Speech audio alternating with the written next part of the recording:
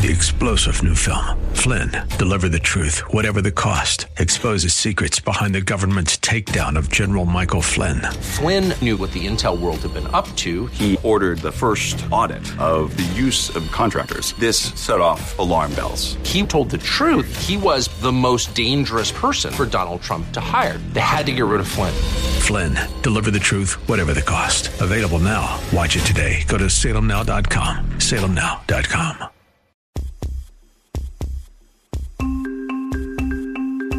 Welcome to the Heart of Innovation. 60 minutes that could save life and limb with new breakthrough ideas and innovation changing the healthcare landscape. Brought to you by patient advocacy group thewaytomyheart.org in partnership with Cardiovascular System Incorporated's patient advocacy campaign, Take a Stand Against Amputation. Here are your hosts for the Heart of Innovation, Emmy Award-winning journalist and founder of The Way to My Heart, Kim McNicholas, and interventional cardiologist and founder of the Save My Piggies Health Education Series, Dr. John Phillips. Hi, everyone, and welcome to the show. This is my favorite type of show because it's all about the practical information that we can do in our everyday lives to help improve our health. But even on vacation, there is a new trend in ecotourism, and along with that, a push for hotels and motels and resorts to have their own wellness centers. So whether we're at home or on vacation, we can focus on our heart and vascular health. We have with us today Sid Garza-Hillman. He is the head of wellness for the new Stanford and a brand new Health and Wellness Center / hotel along the Mendocino coast, which is right in my neck of the woods, right up the California coast. And he is going to be talking about some new advanced, nutritional and wellness options that a lot of these hotels and such are offering. So I'm really excited about this, John. We should have gotten you on a plane and we both should have gone live at the Stanford end. I know. I mean, so clearly, and forgive my ignorance, I've never heard the term ecotourism before. Maybe I have. I just didn't really put two and two together. And, you know, you're on the West Coast. I'm in the heartland. Things take a little bit to get to us. So I don't know if we have ecotourism, but maybe after this show, I'll want to start something. But in preparation for this show, Sid and I had a conversation, and he shared with me a lot of what he does and did. And he's a podcaster. He's written some books, and he's I'm going to get this wrong and he's going to correct me, but he's a breathing coach, I think. And so I've got a little treat for us at some point during the show that I've got planned. But yeah, I'm really looking forward to this. I really enjoy the opportunity to talk to somebody about something that I don't really know a lot about, and they're a content expert. So ecotourism, wellness centers, eating healthy, it's all good. So let's roll. I think it's about time before we get started with a moment of inspiration from you, Dr. Phillips. Dr. John Phillips, spectacular, vascular moment of inspiration. So I'm getting ready to go on vacation tomorrow. Yeah, right. Speaking of which, make me jealous. Well, you know, it's been kind of a stressful month for me. I know I've shared this with you. We are short-staffed in our cath lab, and so I've been working a lot and on call, and first world problems, et cetera. And we're going to be talking about the resort that folks go to relax, and then the wellness center that Sid runs. But I was trying to find an interesting quote about worrying and stress and things, and so I have two. The first one is about worrying, and this is anonymous. I don't know who said it, but they said worry is like a rocking chair. It gives you something to do, but never gets you anywhere. So I thought that was kind of interesting. And then, I like Oprah Winfrey. I don't really watch her show, not a huge fan, but this is a quote that I thought was kind of interesting along the lines of breathing and trying to get the most out of that expansion of the lungs. She's quoted as saying, "Breathe, let go, and remind yourself that this very moment is the only one you know you have for sure." So I think the nice thing about it is you say, all right, I'm here in the moment. I can capitalize on this. There's a stimulus in front of me, and between that stimulus and how I react is a space. And so I can choose how I react. And worry about it or not worry, and just kind of being in the moment. So with that, let's get into wellness. Let's get into nutrition. Let's get into ecotourism. I love both of those quotes. They both remind me of just a situation this week with one of our patients in one of our groups who called me very concerned because she had just found out that she had a stroke, but only had thought she had had a heart attack, and she had had both when she was in cardio rehab, right? But now that she's learned that she had a stroke, she's concerned that the cardio rehab isn't enough for her. So the poor thing was just in tears yesterday, freaking out about the fact that she had had a stroke. But her whole treatment protocol for rehab is not going to change. And so I had to walk her through the fact that to say that, well, does the fact that you have had a stroke change anything as to where you're at right now and where you're going in your treatment plan and your rehab plan? We need to stop right now and put away the past and be proactive about the future. You can't cry about spilt milk. You can only clean it up. Yeah, we had a meeting with some of our nurse practitioners about some issues, and that was, yes, you have to deal with the past, recognize it, but you got to move forward and take a positive step forward as opposed to either going backwards or spinning in place. So, yeah, looking forward to it. Hope you had a good week as well, Kim, right? Oh, we had a tough one as well. So we're just moving out of that whole. I think I mentioned last week that we had a patient we had to have life flighted because there wasn't a vascular surgeon on call in her middle of nowhere hospital. And by the time they were able to get the life flight in, it was too late. Her leg had already gone septic. And a few days later, she is passed. But, all the doctors tried, everyone tried, did the best they could. And while we try to save everybody, not everyone can be saved. And each and every one is really hard. So that's tough. But move forward, right? Yeah, I mean, again, you do what you can. Not everybody can be saved, but it's life, unfortunately. But you learn from the mistakes or whatever, and then try to use that to help the next person. And with that, let's talk about wellness. I do. I think we both need the vacation now. And I think that I am getting in my car and I'm driving right up to the Stanford Inn and I am going to visit Sid. Sid, thank you so much for joining us and helping to bring a little bit more positive spirit, positive energy, more well-being into our presence. Happy to be here and thanks for having me. So Sid, tell us a little bit about your background, your educational history as such, and how you got involved in ecotourism and then the wellness center at the inn.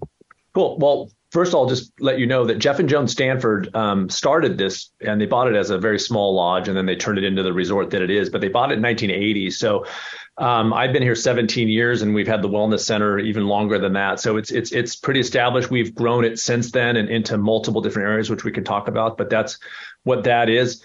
My bachelor's degree is in philosophy from UCLA. So I had no designs on nutrition early on. I always joked that my degree helped me for what I was pursuing, which was to be an indie rock musician.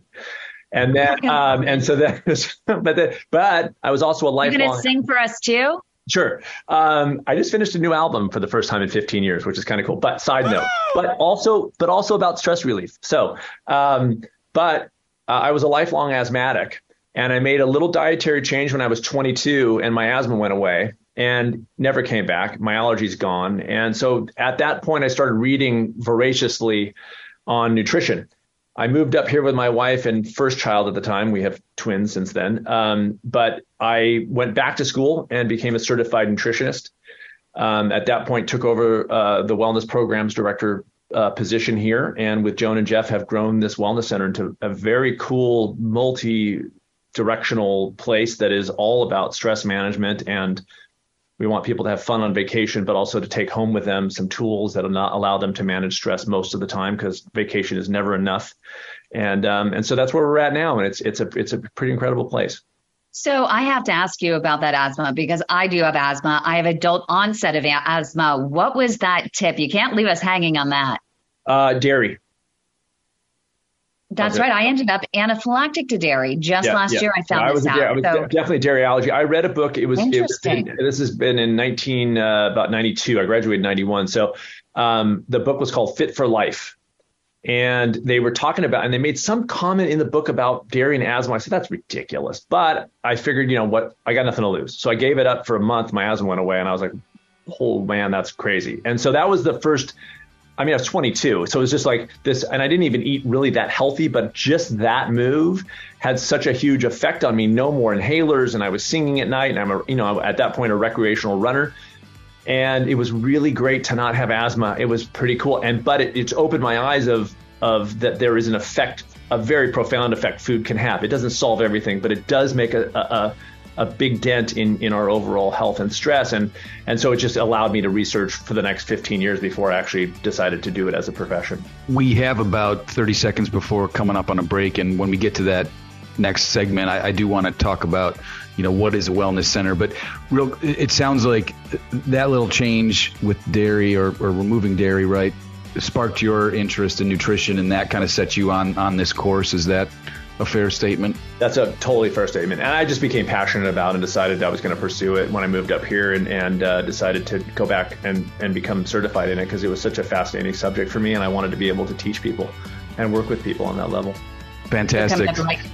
Here on The Heart of Innovation, we're going to find out exactly what he's teaching, and I think he might teach us a few things as well before we get through this hour, so stay with us.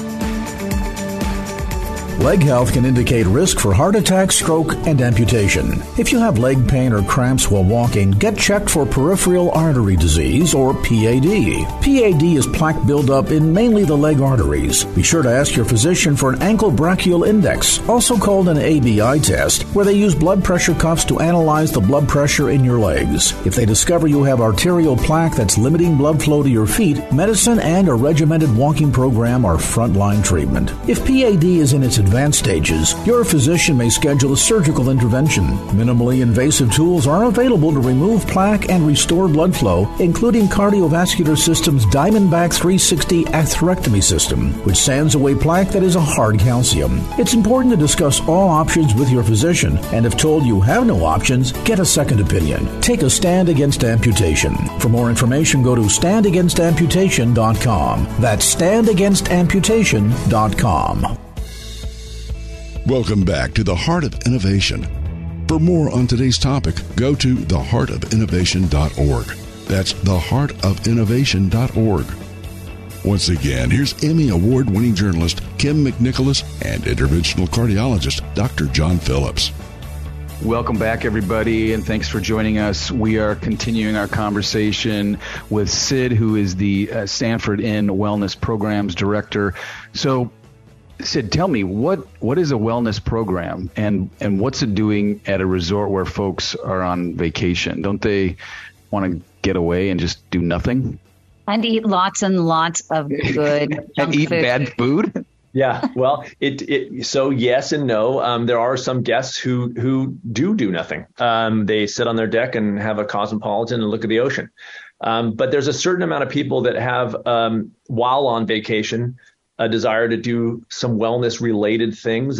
We live in a really natural area up here in Mendocino. I'm a trail runner. So beautiful natural beauty. The Stanford Inn land itself is insane. Some people don't even leave the property. They're just walking around our organic gardens, and they're taking one of our canoes up the river. It's very much of a, I would say, a reconnection to nature, or at least to be in a natural setting. We are a nice resort also, but it's beautiful with the plants and everything else. So it's a weird kind of mix. It works really, really well. But some guests want to take a class. They're here, they're on vacation. It's still super fun. I do my best, and the practitioners here, to make everything very fun. This isn't like a Esalen where you go to do classes all day. This is a vacation spot, and people go, it'd be fun to take a cooking class. And so they book a cooking class, or a nutrition, or a creative play shop that Joan Stanford teaches, where people just get in and get messy with art and incredible. People's faces just brighten up after, and so it adds to the stress relief of vacations by taking on some of these wellness activities. So for me, since I mentioned I'm going on vacation and I have to drive 10 hours to North Carolina, and then we're going to a beach with my family, and there's about 25 of us, I often look, I get really excited about going, and then I come back. It goes by so quickly, and I'm not refreshed. And I don't know what it is because we're planning things and we're doing stuff and we're running around. So it sounds like you guys take a different approach, right? Or at least have an outlet for people to explore a cooking class or just kind of decompress and get, back to their roots with nature as such. Do you find that the guests really enjoy this? I mean, is it a pretty popular place? Yeah, it is. It's a great place, and it is such a one of a kind. This resort is there's nothing like it. I mean, actually, nothing like it. And so, guests, any vacation can be stressful depending on travel. We're pretty remote, so if you're coming from New York, it's going to be an all-day travel. So you could show up back at home and feel kind of burnt. We do our best to make sure that guests, while they're here, are having a very relaxing time, and in terms of the wellness side of things, that they're coming home. Back home with actual tools to implement at home, because again, vacation's never enough. And so vacation should be restorative and restful, but then how are you doing most of the time, like the other 51 weeks a year? That's really going to be what makes a person healthy and happy, is going to be most of the time kind of models. And that's really what I'm focused on as a practitioner. And what we're focused on here is the practical stuff to help change people's lives when they get home. Share a story of someone that literally came to your facility and had some sort of awakening while they were there. It's been a bunch. I mean, we get emails from people who go, and we're not even it's not a health retreat. I can't stress that enough. It's very odd because there's healthy things to do, but we're not a place like Hippocrates in Florida where people come for detox. We don't do detoxes. But we get all these emails from people who came here, then they go home and they start eating better. They don't eat 100% healthy, neither do I, by the way, but they eat better most of the time. And they will reference their stay here. They'll say, I was here 5 years ago, and during that stay, they took some classes and they went home, and it literally changed their business, how they do the business of their lives. Like, it changed their ability to treat themselves better. That's how I come at it. And it's pretty cool. And it happens a lot. It's not a one-off. It's like, oh, yeah, I was there 2 years ago. And after I came home, I started eating better and I feel great. And I've lost 30 pounds and I have way more energy, all because of this 4-day stay here, And so it's what Joan and Jeff have built. And I'd like to think that I would have had a hand in that over the years, has been a really special thing. We're not heavy handed. You don't come in and have to take anything, like I said, but people kind of wander in. I just did a breath class yesterday with 3 mother and 2 daughters. Didn't really know what to expect. They didn't. And I just saw them in the lobby before this interview, and they were just like, I was practicing it. I just was doing it today. And they're already kind of excited about it, and it's very rewarding to see that happen. So that's a great segue. I was just going to say, good call. And so can you share with us over a couple of minutes or so, how because I know that breathing is obviously we have to breathe, right? But I don't think we all breathe properly, and you can use change in the cadence of your pattern to, relax and whatnot. So is it a breath coach, or is that what it's called? You're a breath coach? I'm a certified functional breathing coach. The approach is called the Oxygen Advantage, and it's used by professional athletes and regular folks like you and I. It's been a game changer for me. I've been practicing the Wim Hof method for 5 years, as I was telling Kim earlier. But I don't teach that. I teach the Oxygen Advantage. I went back and trained in that approach because of its effect on how we breathe most of the time. Again, that's my focus. It's so much my focus that with clients, I call it MOT. I just abbreviated it most of the time.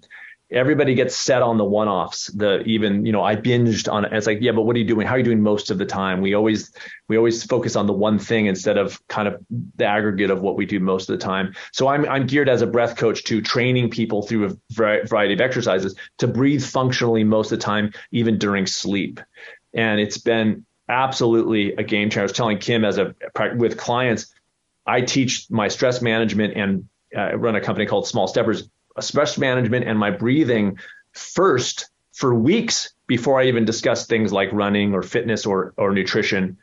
It's the breath and the stress management. It's that effective. It's actually changed people's eating patterns before I've even talked about nutrition, just by everything calmed down. They're less reactive, less stress eating. Their digestion is better because they're under a low stress state. So before I even have to talk about diet with them, they're already seeing the effect of stress management on the quality of their lives. It's very cool. Can you give us a sample? Yeah. And because I was told that it's surprising that even, people think they're getting enough oxygen just because they put the little oximeter on their finger. But it's so much more to that in terms of getting enough oxygen for overall everything, including your cognitive ability, right? Making sure you're top of your game. Can Correct. you just ride the difference? Yes. So good point. And every time I do a class, I wire them up on that pulse oximeter. I said, I guarantee you're going to be between 95 and 99%. And they are every time. It's not the issue of getting enough oxygen. And that's a misunderstanding when it comes to breath work. We're all breathing enough. In fact, we're over breathing. The problem with the breath in the modern world, given the sort of just baseline higher level of stress, is that we're blowing out too much CO2. This is where it gets super interesting. And that is that CO2 is called the Bohr effect. When it is allowed to rise enough, it will trigger the release of the oxygen from the hemoglobin into the tissues. So it's not that we don't have enough in the blood. We do. Everybody who wires up to a pulse oximeter, almost everybody's going to have almost 95 to 99%. Is it being released? And as we're over breathing and blowing out all that CO2, our levels are so low that they aren't high enough. But the other side of it, and we continue after the next break, is that CO2 is what triggers us to breathe. It's not low oxygen. It's an increase in CO2. Because we keep our levels so low, it takes just this much to trigger us to breathe. But so we blow out again and we don't allow it to rise up enough to trigger that release. So we're always keeping our CO2 levels too low. It's very weird because we think CO2, you got to get rid of it. We're getting rid of too much. And that's a weird thing. So over time with my coaching, I'm training people to become desensitized to just a little more CO2 in the blood. And that goes by nasal in and out, slowing your breath down, lightening your breath. I can take you through if you guys are interested, but just kind of that level over time. But it is over time because people are so used to having so little in there that the slightest rise, they feel like they need to breathe. They blow it out again and it's kept low again. So over time, by desensitizing, they can slow everything down and allow a baseline level of a little bit more CO2 in the bloodstream at any given time. Fantastic. So stay with us. Coming up after the break, Sid is going to teach us how to breathe.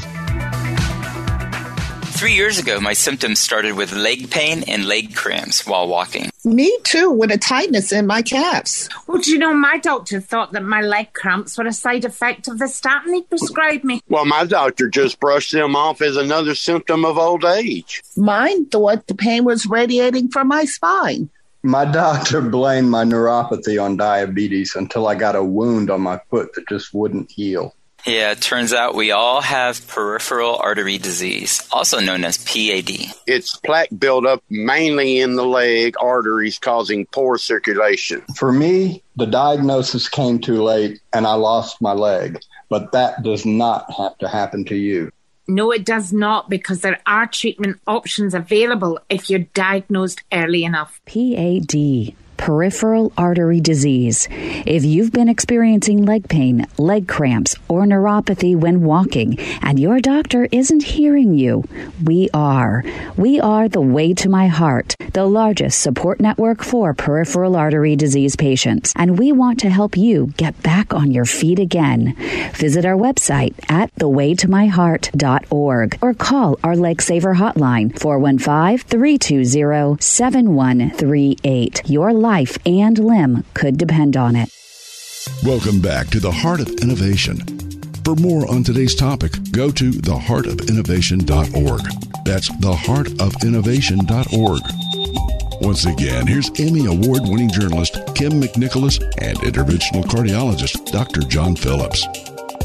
Welcome back, everybody. Thanks for joining us. Before we went to break, Sid was sharing with us his techniques of kind of relaxation through breathing, how to breathe properly. And now, Sid, you're going to coach myself and Kim and those listening on how to maybe breathe a little bit differently, huh? Cool. So I'll start by saying that the reason I love this so much is that it's not a new way to breathe. This is a physiological, natural way for the human species to breathe, which is almost entirely through our nose, in and out. Our mouth breathing is for times when stress rises enough. Back in the wild, it'd be when we're being chased by a lion, we're going to go to the mouth. But during the day, most times it's in through the nose and out through the nose. Nitric oxide, and it's a broadening, it's humidifying and warming the air. It really adds to a more efficient oxygenation of tissue. So the idea is, and I'm going to start you with a very good warm up, but I'll sort of spoiler alert it. The functional breath for the human being is about 6 breaths per minute.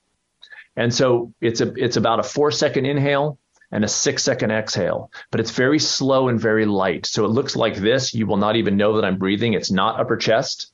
It's allowing the diaphragm down here to expand all the way around and allow the lungs to go down as you breathe. And it's just very light. Go ahead.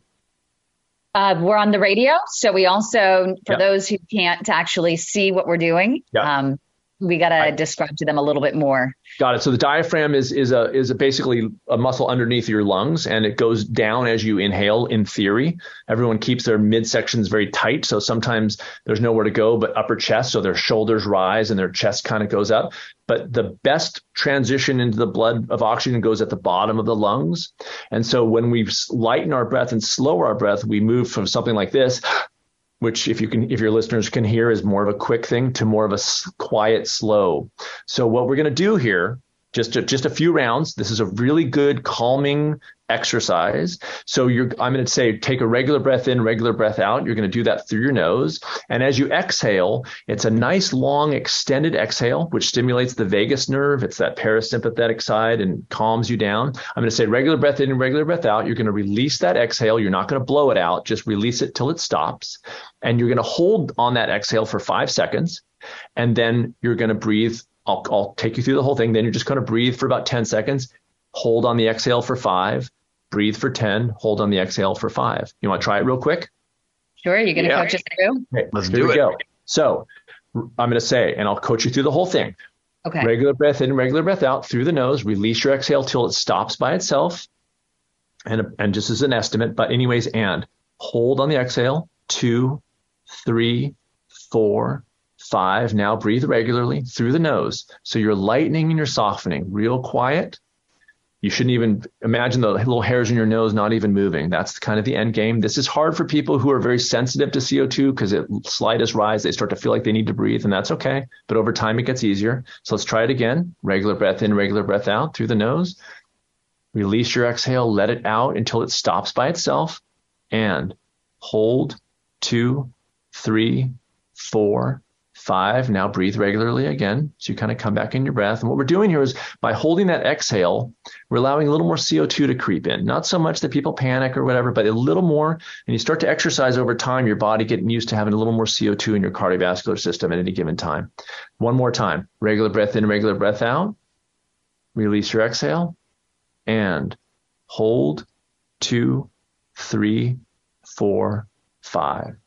So it's a really nice exercise I do that as I'm warming up before a run. I do it to cool down. Slows your heart rate down. Again, stimulates that vagus nerve, the long extended exhale. And it's a really cool kind of wherever you are going into a meeting, you can do it in your head.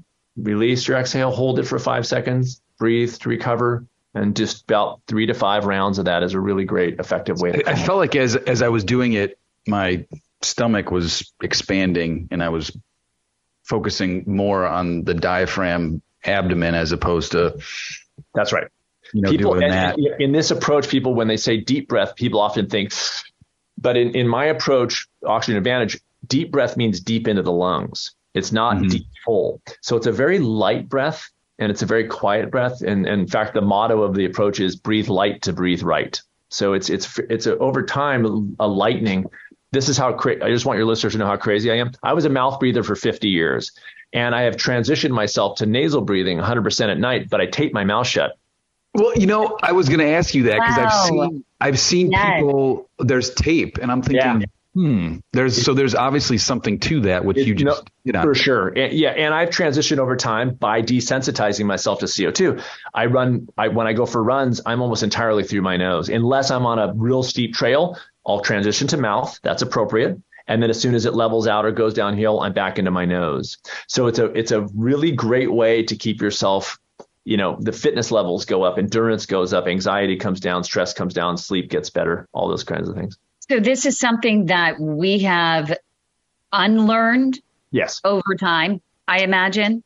Correct. It's, I attribute it, Kim, to the stress of the modern world. When I teach, I always say we removed the two biggest parts of stress when we were in the wild: chased by lions and can't find food. We got rid of those. We got those dialed in most countries. We're not being chased by wild animals, and we know where our food's coming from. And yet our baseline level of stress is too high. And because of that, our response in our bodies is to breathe too much. We are over breathing and we're very shallow. And it's sort of we're kind of heart rate variability. I don't know if you work in that realm. Heart rate variability is not in good shape for the modern human being. And so this is a return to a more natural way to breathe that makes everything physiologically run a little bit better. I wonder if this is something that Dr. Phillips can do with some of his patients during a consult. Well, I think that this is the second time I've heard of this theory in a book that I'm reading. And I guess I never really thought about how I breathe. I just know that I tend to probably breathe with my mouth. And when I'm exercising, I'm doing this a lot of times. And I find that fascinating that, Sid, do you run ultra marathon? Or you're a runner though, right? So, you're now. Okay. But I didn't run my first ultra until I was 46. But so you can train yourself to breathe through your nose the whole time, except when you have to. And I think that's fascinating. I just felt, I don't know about you, Kim, but that 2 minutes that we were doing it, focusing on my breathing, I felt really calm it felt pretty cool. I like it. Yeah. Well, I also felt like my head cleared up. Yeah, I agree. The focus was a little bit more there. Yeah. I practice literally every day. And I will tell you that it has been, I find myself calmer. I'm in meetings. I'm mouth closed. I've kind of just trained myself. The only time is at night. Go ahead. Oh, sorry. How often do you practice, or how often should somebody practice? Well, I'm a small stepper, so I say if it's a minute a day and it gets it on your radar most days, that's a great place to start. I will say that probably when you add the Wim Hof and in the cold tub that I do, and because I do breath work in there as well, and plus this, I'm probably an hour at least. But you got to understand, some of that is like in the car on the way to work. I have an app that counts me 4 seconds in and 6 seconds out. And I follow that in the car on the way to work. I follow it in the car on the way home from work. So I go to the town to check the mail for the resort. I do an exercise on my way to the post office. So I kind of integrate it into my life such that I'm not sitting there, I can't do anything else. I've made it part of my life. So just so I understand it, is it 4 seconds inhalation and then exhalation and then not pushing it out and then a 6 second pause? Is that right or no? No, it is 4 seconds in and 6 seconds out. There is no pause here. So there are many different box breathing and the 4-7-8. Those are holds and those are exercises. And those are what I have my clients do. I mean, not those, but exercises. But what I'm talking about is a 4 second inhale, 6 second out as a way to breathe most of the time. The exercises are to program you to breathe close to that when you're not thinking about it. I see. Okay.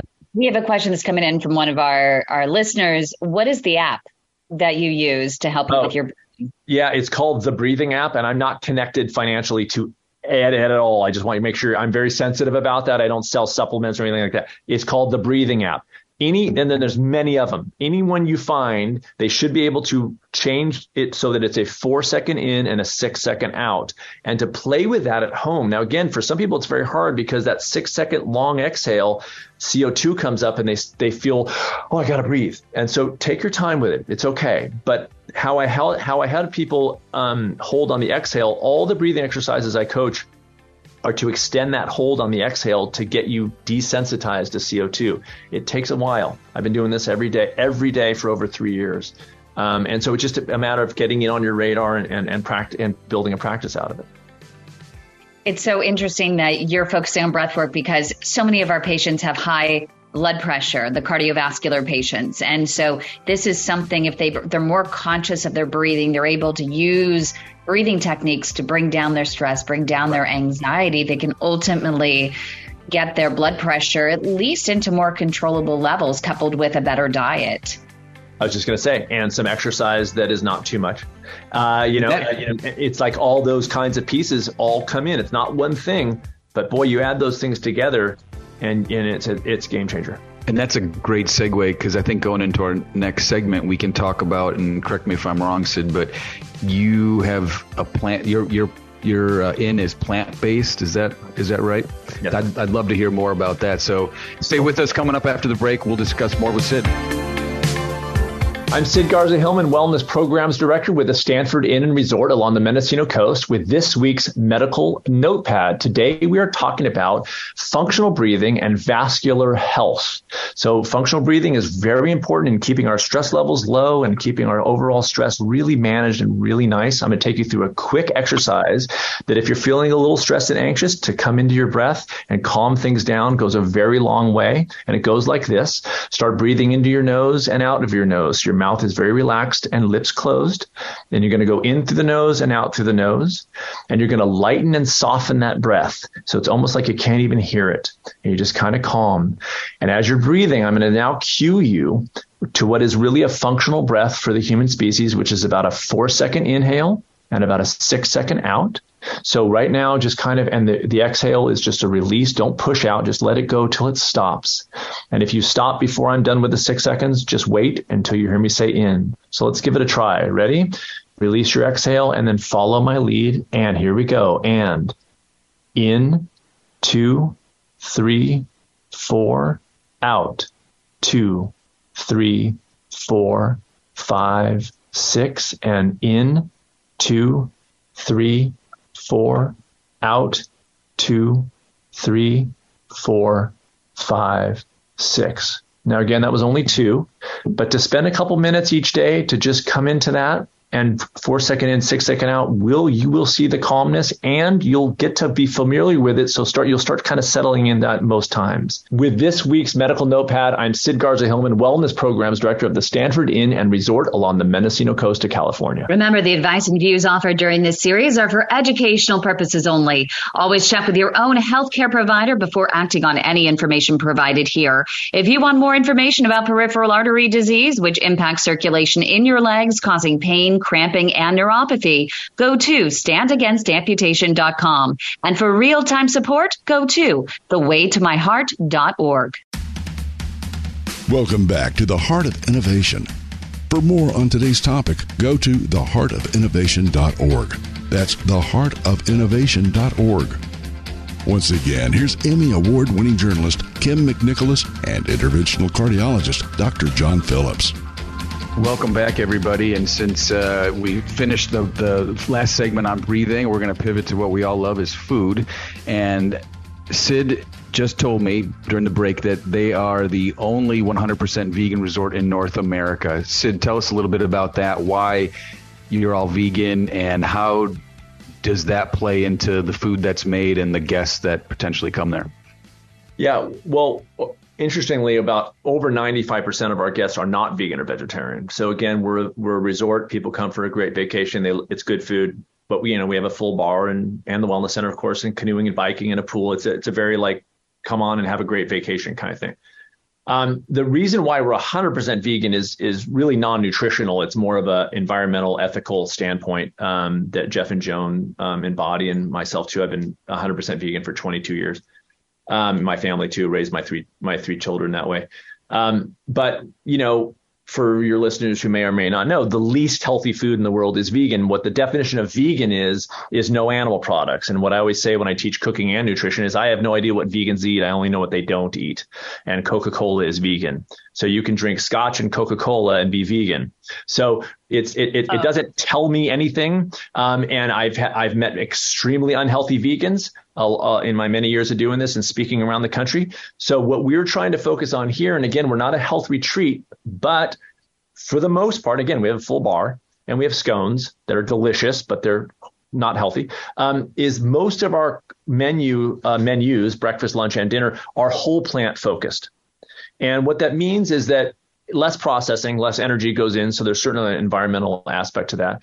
But it is healthier. And it's because I'm, as a nutritionist, very fiber focused. Fiber, among other things, nourishes the good gut bacteria. So as a species where we're out in the wild, and still to this day, the hunter-gatherer species that still, Hadza, there's a tribe, mostly plant-based. They're about 95% plant-based, and animals when necessary, when they don't get enough calories from plants, let's say.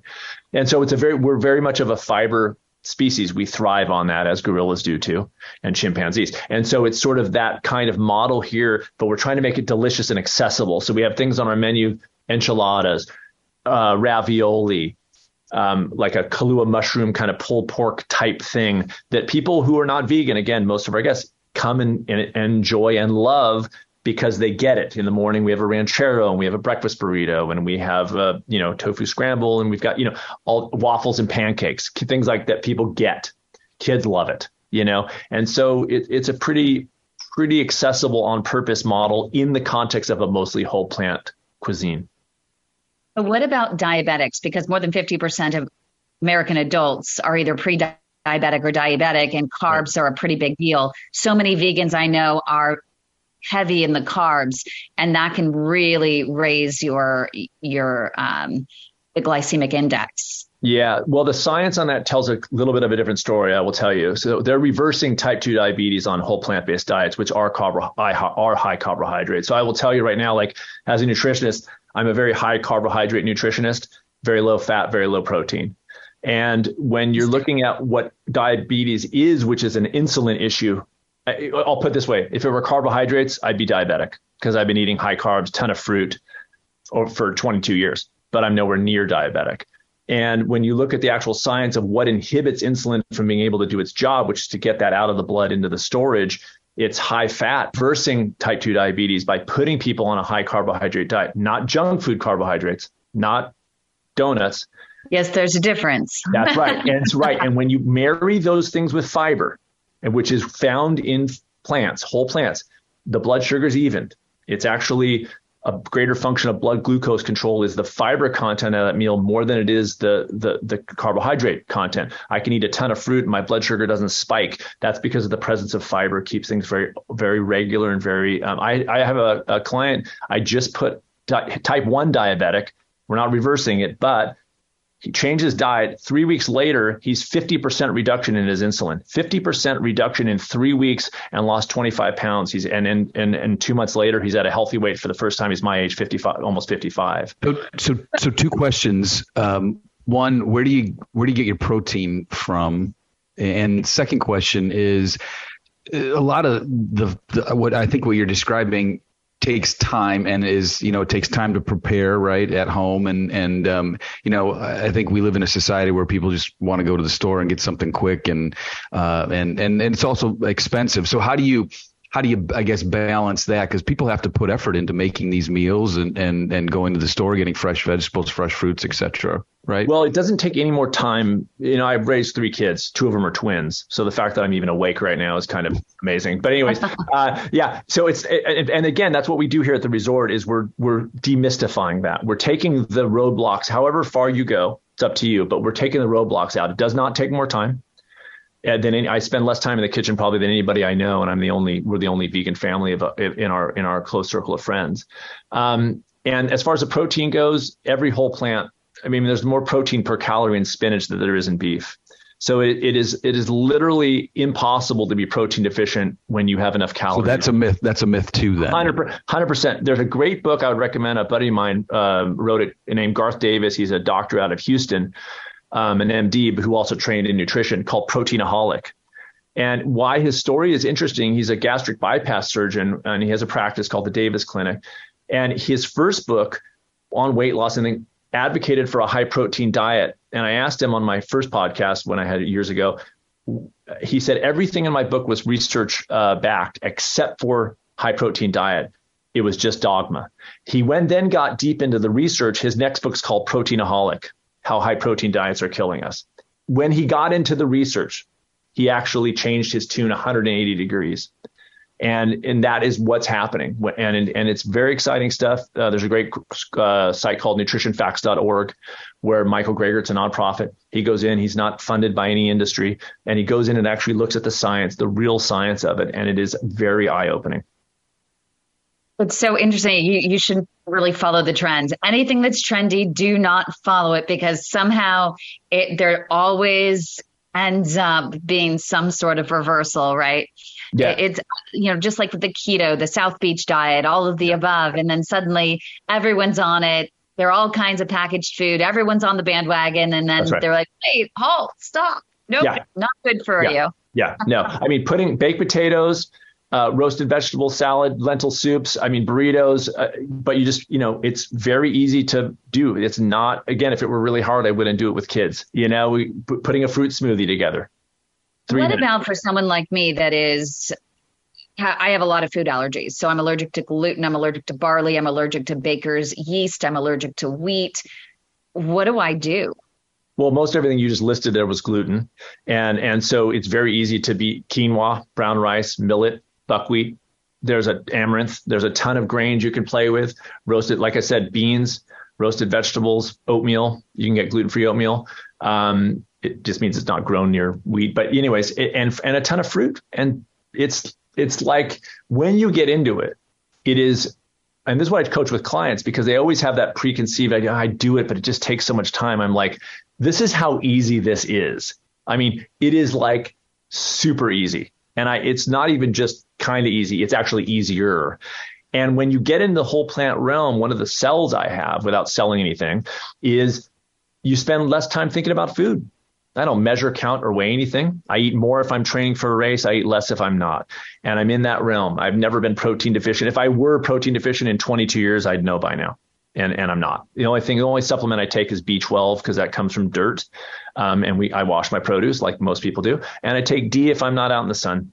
And that's it. And my kids too. And my wife, who gave birth to twins on a 100% plant-based diet, no problem. So there's a lot of industry and a lot of money being made from keto kinds of craziness. But then there's the science. And one of my favorite magazine covers was the Keto magazine, Chef Waldorf salad on the cover. I go, whoa, those cave people were eating like kings over there. Good Lord. We've got about a minute left before our break. What do you think about intermittent fasting? I'm a huge fan. And the reason is because, again, my first book's called Approaching the Natural. All this follows, including the breath, which wasn't in my book, but it would be if I ever rewrote it, is a return to what's natural for us. We eat during the day and we sleep at night. But with artificial lights, we're eating at 10 p.m. and we're going to bed 30 minutes later. We're not digesting efficiently. And we get up at 5 in the morning and we're eating all the way through. And our gut bacteria is not ready for food at 5 a.m., nor is it ready for food at 10 p.m. So there's a difference in terms of the activity in the gut, which is, by the way, on circadian rhythm, just like our cells, day and night schedule. So everyone gets deep in the weeds on intermittent fasting, but the fact of the matter is just eat when it's light and don't eat it when it's dark. And we get so confused and so crazed by apoptosis and senescent cells. And that's all great. But for the person who's just getting up and going to work, eat during the day and don't eat at night. When it gets dark outside, stop eating. And that's basically what intermittent. I'm a huge fan. Well, coming up right here on The Heart of Innovation, we'll have final thoughts from Sid Garza Hillman. So stay with us. You don't want to miss that. Welcome back to The Heart of Innovation. For more on today's topic, go to theheartofinnovation.org. That's theheartofinnovation.org. Once again, here's Emmy Award-winning journalist Kim McNicholas and interventional cardiologist Dr. John Phillips. Hi, everyone, and welcome back. We started with mentioning that we were going to talk about ecotourism, and we are going to close with what is ecotourism and why is this booming, and how does it relate to what you're doing and what we've been talking about over the last hour? So, I would say the definition of ecotourism is tourism with an environmentally sustainable mindset behind it.